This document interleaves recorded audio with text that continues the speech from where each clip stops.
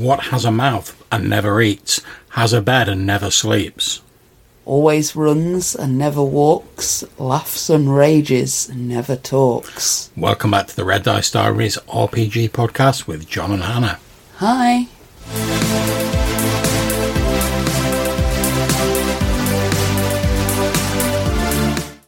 Okay, so if you guessed river to the riddle just before the intro music, then you are absolutely correct.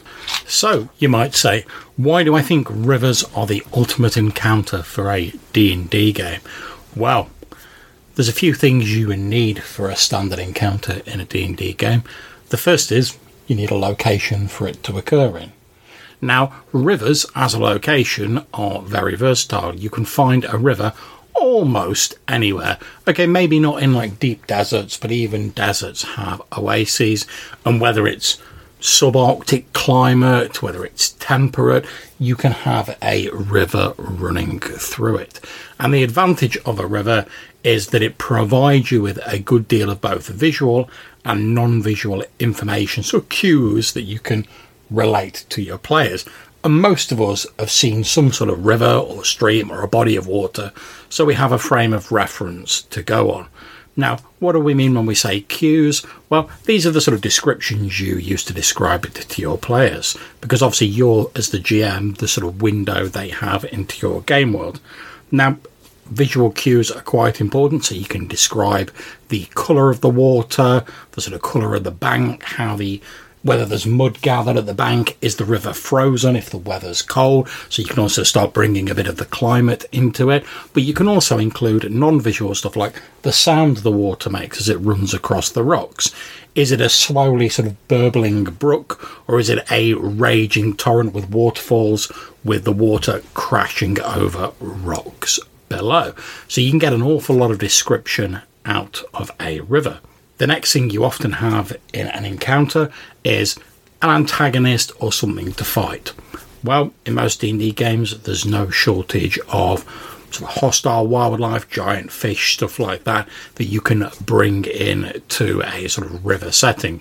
And because so many species are reliant on water, it makes sense that you would encounter lots of creatures, whether they be animals, sort of intelligent humanoids, stuff like that. You would encounter them around a river because people are going to build near rivers because they need water. Animals are going to go to rivers because they need to drink. And those who hunt those animals are going to know that's the place to find them, near the river. So you've got a ready-made set of encounters there.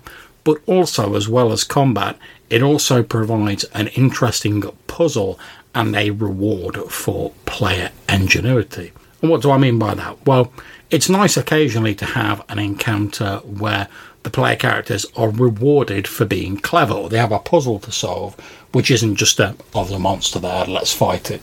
Mm-hmm. Now, the standard sort of puzzle of a river is there's a river in your way, there's no bridge, there's no sort of stones or fords, you've got to cross it. And that's actually one of the very first encounters that I try to put in almost any game that I'm running, because it's a good one to see how the different player characters work together, who's got what skills, and who maybe out of character needs a bit of help further along. Yeah, it's also handy as well because it doesn't, and I mean, I'm a big fan of this anyway because I'm mainly a sort of like an OSR GM. It doesn't really rely on your character sort of having particular skills on your character sheet, because depending on how you described your scene, we can all go, oh, I've got some rope, there's a tree on the other side. Maybe if I lasso the rope around the tree and sort of hammer it down with a spike at this end, all standard kit for D&D adventurers, then we can sort of use the rope to climb over. Or maybe we can chop down some wood and we can get some logs and make an improvised bridge. There's no end of different ways you can find a way to cross that bridge, but most of it doesn't rely on things you have on your sheet. It just relies on a little bit of logical thinking, which is a good thing. And as Hannah was saying, it's a good initial encounter to sort of see how the party gels together, how they work, who's going to maybe be the sort of lead proponent of ideas, who's going to put things forward, that sort of thing. Mm-hmm. Another good thing about them is that rivers are sort of scalable very easily, as far as threat goes. Now, you'll hear a lot in certain editions of games about balancing encounters and stuff like that. And personally, I don't worry too much about balancing encounters because, in my mind, in games, if the player characters see an encounter and they're like, oh, that looks a bit too spicy for us to handle, it probably is, and they should react accordingly. However, with a river, it's very easy to scale that. So let's say, to use our example earlier, the player characters have got to cross the river. You want it to be a low threat, sort of just a little bump in the road, not anything major. All you've got to do is the river's a little bit narrower. Maybe it's a little less deep. Maybe it's a slowly babbling stream rather than like a big river. Maybe it's got stepping stones or a ford. Yeah, exactly. It could even have a bridge. And if you still want an element of danger, you can always say, oh, the bridge is like rotting and made of planks, and maybe it's falling away as you walk over it. Or you've got the old Indiana Jones cliche of like the rope bridge, and when you step on it, you see like that rope's like fraying and the threads start going, bing, bing, bing, and they have to rush across the bridge, and then how do they get back? Alternatively, if you want to make it more threatening, maybe the river's deeper, maybe it's faster flowing. But if you still want to throw the players a bone, because obviously anyone falling in a river in plate mail that's deep, they're going to drown. If you want to throw them a bone, maybe there's some rocks in the river that they can try and get to and grab onto to like steady themselves. Maybe there's low-hanging vegetation they can try and grab on as they're being swept past. Maybe if they're willing to take a short detour, there's a ferryman somewhere upstream. Exactly, which is another good thing about rivers, because so many people and species rely on water. If you want to throw in NPCs, it's a great place to do it, because if you go down to a river and you see like a guy who's doing a bit of fishing or a ferryman or something like that, it doesn't stand out in your mind as like, oh, this is a potential threat, we best get ready to deal with this, because of course you're going to see a guy fishing by a river. That's where people fish, rivers, oceans, etc. And boats moving down a river give you an opportunity for commerce. You can meet traders. So all those old sort of D&D random encounter tables where like occasionally you'll get an encounter where like it doesn't make a lot of sense, like you'll be moseying through a dungeon and all of a sudden it goes, you roll a dice and it goes, well, you come across a merchant and you're like, what? They're like 600 feet down in like the Underdark, like in a mushroom cave, like what's going on? And obviously if you're a practiced GM, you can sort of finesse that. You go, oh, maybe the trader's like a Durgar trader or something like that, or maybe it's someone who sells mushrooms or whatever. Of course you can work it around, but it's very easy to use almost any encounter table in connection with a river by saying that, like, oh, if it's an intelligent species, they've come to collect water from the river. If it's a sort of a prey animal, for want of a better term, they've come to drink at the river. If it's a predator, they've either come to drink or they've come to eat the prey animals that are drinking at the river. If it's an NPC, like a merchant, maybe they're travelling down the river, moving trade goods, and maybe they've stopped to water their horses. If it's adventurers, maybe they're doing exactly the same as the PCs, or maybe they've stopped up to refresh their water. All of the encounter tables that you'll find in most D&D games can be very easily used in the sort of environs of a river. And a river is also a place where people settle. Yes, of course. So cities grow around rivers. Yeah. So if you're doing an urban setting, it's another slightly different sort of part of your environment that you've got to consider. Yes, definitely. Because obviously the city guard have got to get over that river as well. So if you want to do something dodgy, maybe you could take advantage of the river in some way to throw them off. Yeah.